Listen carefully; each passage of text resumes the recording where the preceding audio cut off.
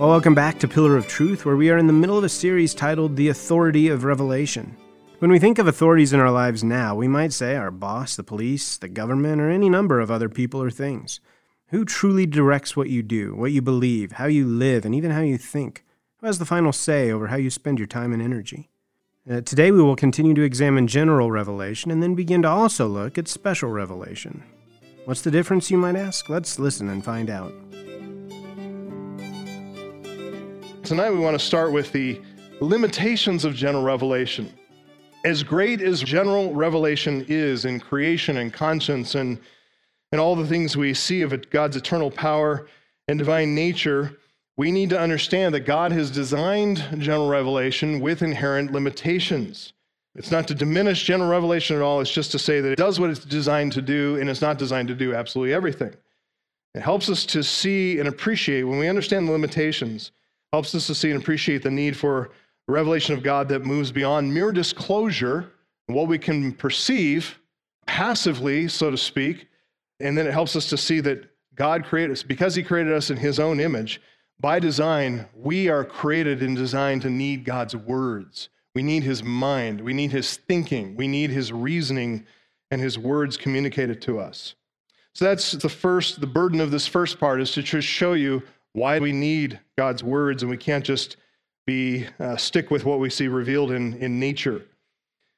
Perhaps you've heard that saying, all truth is God's truth. Usually, all truth is God's truth is meant to dissuade anybody from arguing against the fact that we can dip into disciplines in the world and draw out truth from psychology or psychotherapy or phrenology, feeling the bumps and stuff on our heads or whatever it is.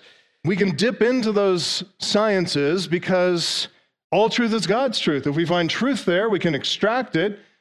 So that's the saying, all truth is God's truth. And usually you hear it in the context when you challenge, hey, should you be really reading all those psychology books to try to help this person with their problems? They say, well, all truth is God's truth. I find truth here. I chew up the meat, spit out the bones, and I use it to apply to people's lives. So all truth is God's truth is meant to keep you from challenging that. The saying, all truth is God's truth, it's a tautology. It is true on its face. It's true without having to prove anything. But it really does cry out for qualification, especially in a modern secularized age with a prideful confidence in unaided human reason. All truth is God's truth, yes, but we don't have equal access to what general revelation discloses about God. All truth is God's truth, but our analysis of what we find in the world is not equally reliable. I'm going to trust a brain surgeon over someone in IT to tell me about brain stuff. Does that make sense? We don't all have equal capability to analyze what we find in the world. Our reason also, secondly, is fallen. And so therefore, our fallen reason is not wholly reliable. In fact, our fallen reason is often more prone to lead us astray and lead us into error with what we find out there in the rocks and in the psyche and all that other stuff. All truth is God's truth, but all truth disclosed in general revelation, all of it is subject to interpretation. It's subject to interpretation. And particularly, this is where we as Christians want to say, we need the interpretive grid of what God revealed to us in His words to look through. His words that were given by the Holy Spirit, we need to look through that grid, through this book that He's authored and given to us, back to Sola Scriptura. We need to look through that grid in order to interpret anything around us. Psalm 36:9, in your light we see light.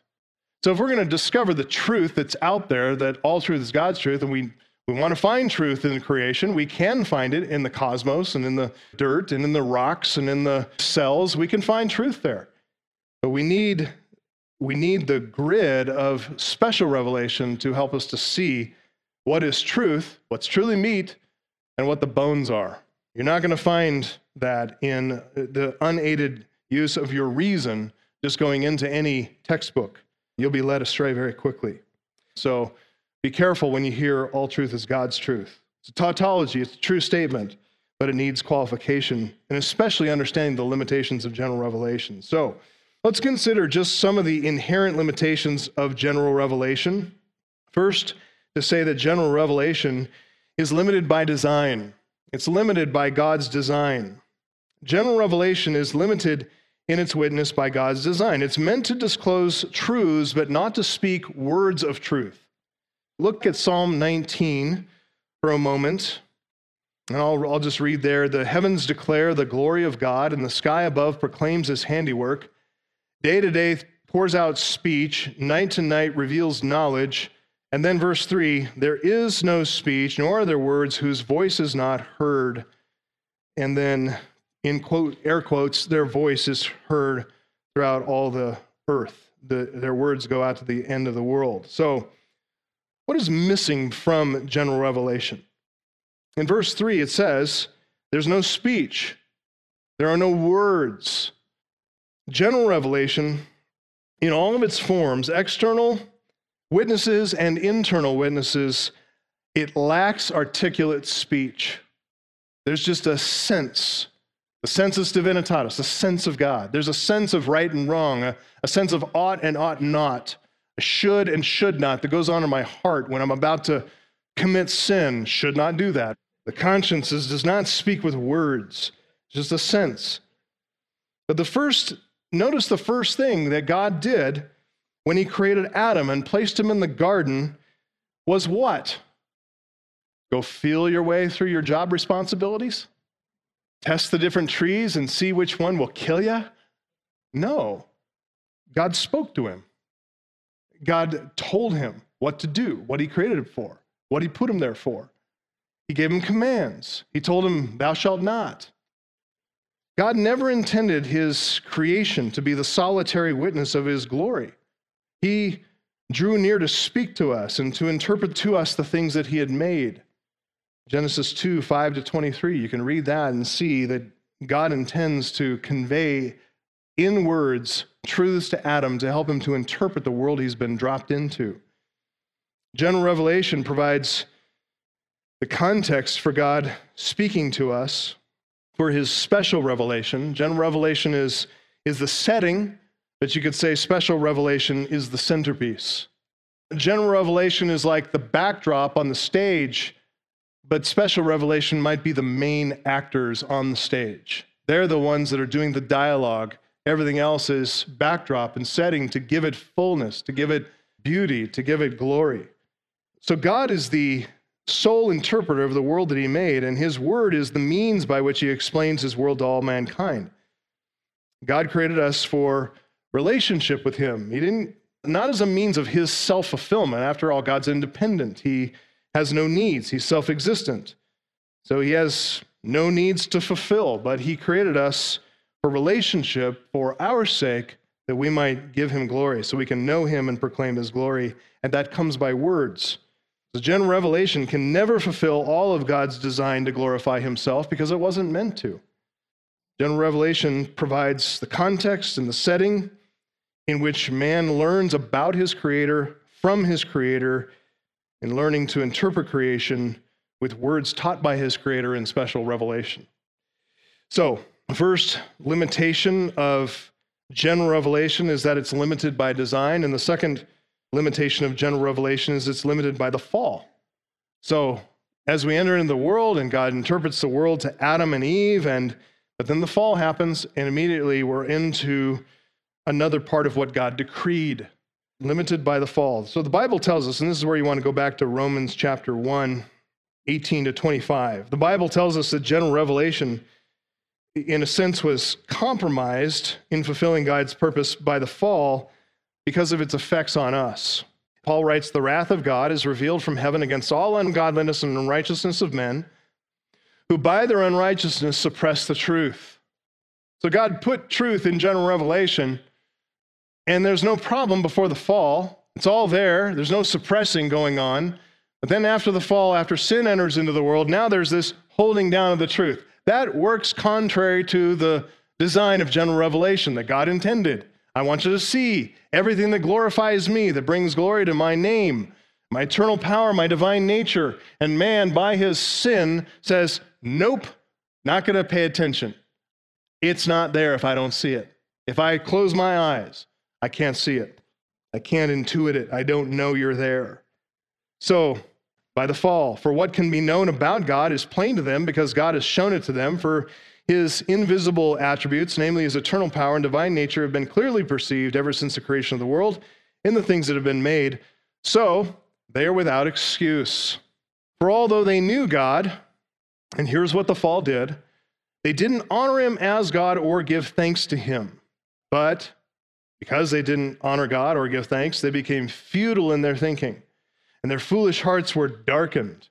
Claiming to be wise, they became fools, and they exchanged the glory of the immortal God for images resembling mortal man, birds, animals, creeping things. Therefore, God gave them up, it says in verse 24, into the lust of their hearts, and to impurity, to the dishonoring of their bodies among themselves, because, verse 25, they exchanged the truth about God for a lie. That happened in Genesis 3. God gave them truth, they preferred a lie instead, and they worshiped and served the creature rather than the Creator who's blessed forever. Amen. So the fall changed things. It changed what we could perceive. It's not the fault of what God did, because everything out there is clearly perceived. What changed is us. We hid our eyes. We darkened our own souls. We became futile in our thinking because we preferred a lie to the truth. So when you start with a lie, it's not going to get any better from there. It's not going to get any clearer. So we've talked about this text so much because it's such a foundational text. But just by way of review, just want to hit it again, just a couple of points. General revelation is completely, wholly sufficient to do what it's designed by God to do, to disclose the truth about God to us. But because of the fall, unaided, fallen human reason distorts what is clearly disclosed in general revelation. It turns what God designed for good into an opportunity for evil and an opportunity for idolatry. So sinners suppress the truth. It says in verses 18 to 20, sinners refuse to honor the Creator with praise and gratitude. In verse 21, sinners elevate themselves over their Creator. Verse 22, and they worship the creation. Verse 23 and verse 25. No fallen sinner is a neutral, objective interpreter of the world. No scientist sits in the lab in neutrality. They don't enter into a lab, into this enclosed space, and throw all subjectivity and all biases and all presuppositions. They don't leave them out the door as they enter into the lab. They bring them with them because it's inside of them. They don't enter in and immediately go into divine objectivity mode. They can't do it. So by unaided human reason, which is what Romans 1 says, we are biased against the truth. We have an instinct, a proclivity, a desire even by our fallen nature to suppress the truth, to hold it at bay, to hold it down, to ignore it, and refuse to submit to it. That's the condition that all unbelievers are in. And that's why the saying, all truth is God's truth, is really misleading, because it gives the impression that we can have at it. Just dive into the world as a neutral, objective observer of the world. I mean, we're just scientists. We're just looking at rocks. Oh, but your interpretation of what those rocks mean and what they're telling you, that's informed by worldview. That's informed by your anti-Christian, anti-supernatural, anti-God bias. So you can't dive into the world of general revelation without examining and exposing the presuppositions that we have inherited from the fall, those that bias our and distort our perspective. There's no such thing as neutrality when it comes to truth, as Ephesians 4:17 and 18 also says. The mind is a battleground, and our battle is fought with ideas, 2 Corinthians 10:3-5. So we can't allow ourselves to be taken captive. We can't allow our conversation to be hijacked, our thinking to be hijacked by the philosophy and empty deceit of an unbelieving worldview. We have to be consistent and reason from Scripture, even to reason from Scripture about our reasoning. We have to think from Scripture about our thoughts. It's called epistemology. So we have to have a biblical epistemology. We have to understand what we're up against when it comes to looking at the world around us, looking at general revelation, whether it's creation, providence, conscience, the law of God written in the heart, whatever it is. We have to realize that we're coming into it not as neutral creatures. We're coming in with biases and presuppositions we've inherited from the fall itself. So, if general revelation has become so severely compromised because of the fall and because of its effects on our thinking, what use does general revelation have in a post-fall world? Thanks for asking. Here's the purpose. God's original purpose for general revelation, even in light of the fall, it has not changed. His purpose in revealing things in creation and conscience and providence, that continues. His purpose hasn't failed. General revelation keeps on doing. Psalm 19, the heavens declare the glory of God. Day after day, they pour forth speech. Night after night, they display knowledge. That is happening all the time. So general revelation is doing what it's designed to do, regardless of whether or not anyone can receive it. You've heard that metaphysical question. If a tree falls in the woods and no one's there to hear it, does it still make a sound? Silly question. Yes, it does. George Berkeley's metaphysical question, he's arguing for immaterialism. He's reacting against materialism, and he's saying all that exists in the world are ideas and perceiving minds. There's no matter at all. But that's stupid, because God made matter. We know that material things and immaterial things exist because Psalm 19:1 says. Genesis 1:1, and then Psalm 19:1 says, the heavens declare the glory of God, and the sky above proclaims his handiwork. There's stuff that shows his glory. General revelation continues to display the glory and power of God regardless of the condition of those who perceive it. Immaterial realities and material realities alike declare the glory of God. But in a post-fall world, general revelation takes on a new role, one it didn't have in its original design. It takes on a new role. Instead of only being the context and setting for special revelation, general revelation now takes on the role of providing accountability for the sinful mind, for sinful mankind. It becomes the basis of God's condemnation for our sins. So back to Romans 1:20. Since the creation of the world, his invisible attributes, his eternal power, his divine nature have been clearly seen, being understood through what has been made, and so what? They are without excuse. What they know to be true, but deny. What they see, but suppress. What they understand, but won't admit, won't confess.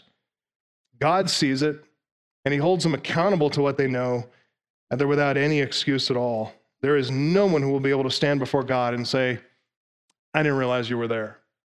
They can't claim ignorance. So because of general revelation, in light of the fall, general revelation has taken on a new role of holding sinners accountable to God for what they know to be true about God, for what they know they ought to do because of general revelation, namely verse 21, to honor God as God and give him thanks. So, because of general revelation, sinners can't plead ignorance. They know, and because they know, they are accountable, and they are left without any excuse at all for not bowing and worshiping and honoring God and giving thanks. So just a couple of comments about the role of general revelation in a post-fall world. First, realize that what God teaches in general revelation, or I should say discloses in general revelation, whether it's in its pre-fall or its post-fall roles, what God discloses in general revelation does not save sinners. It cannot save sinners. It was never intended for the purpose of saving sinners. General revelation is for the purpose of humankind rejoicing in God and seeing the manifold glory of God and responding in worship and praise. But it was not ever intended and designed to save sinners. What's needed for the salvation of sinners? Words. Words. Understanding.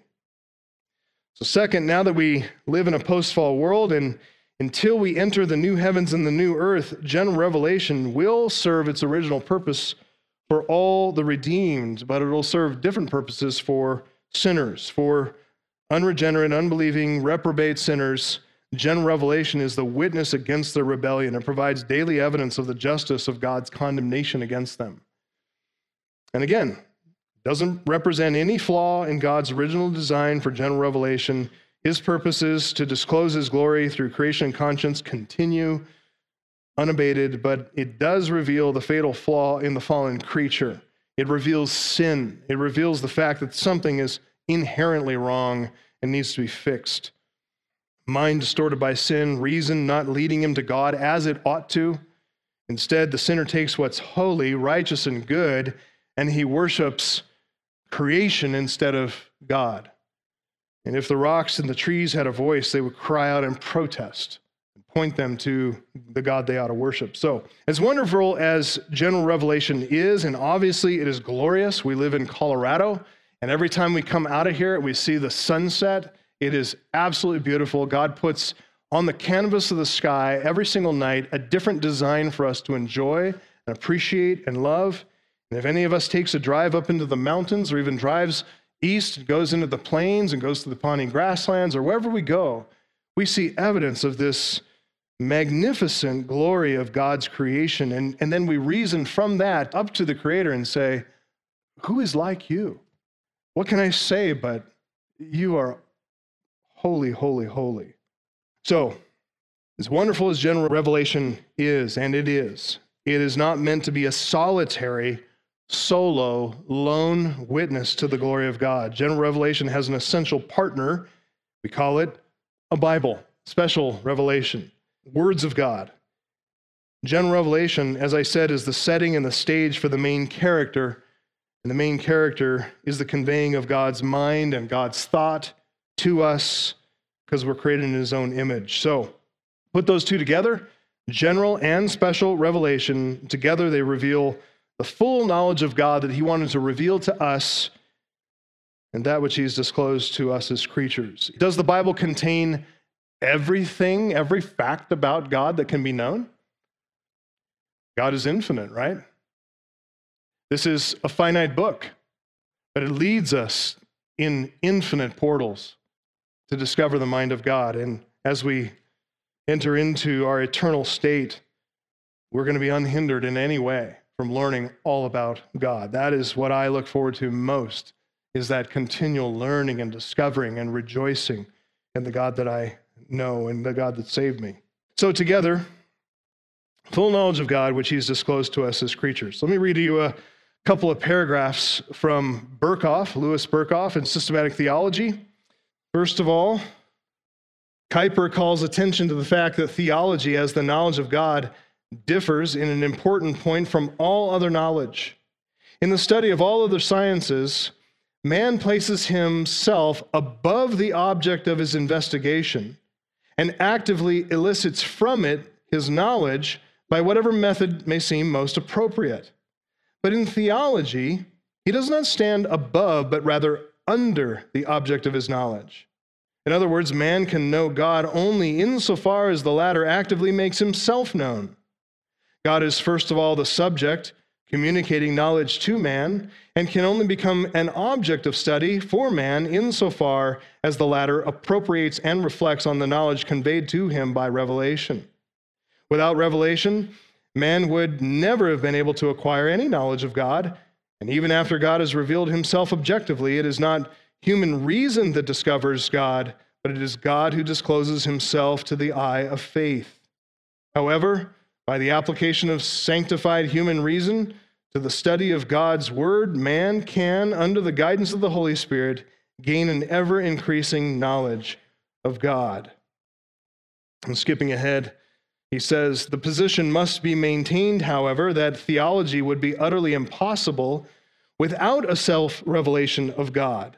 And when we speak of revelation, we use the term in the strict sense of the word. It is not something in which God is passive, a mere, quote, becoming manifest, but something in which He is actively making Himself known. It is not, as many moderns would have it, a deepened spiritual insight which leads to an ever-increasing discovery of God on the part of man.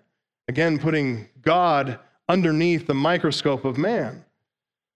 But a supernatural act of self-communication, a purposeful act on the part of the living God. That's a distinction then between general and special revelation. With general revelation, we are over the subject. We are looking at general revelation as the object, and we examine it by whatever methods we deem most appropriate. With special revelation, the reverse is true. God, the subject, is the one who reveals, and then as the object, we are still in subjection and in submission to him. And so it is not unaided human reason, but aided human reason, and a submissive human reason, submissive to his will and his words.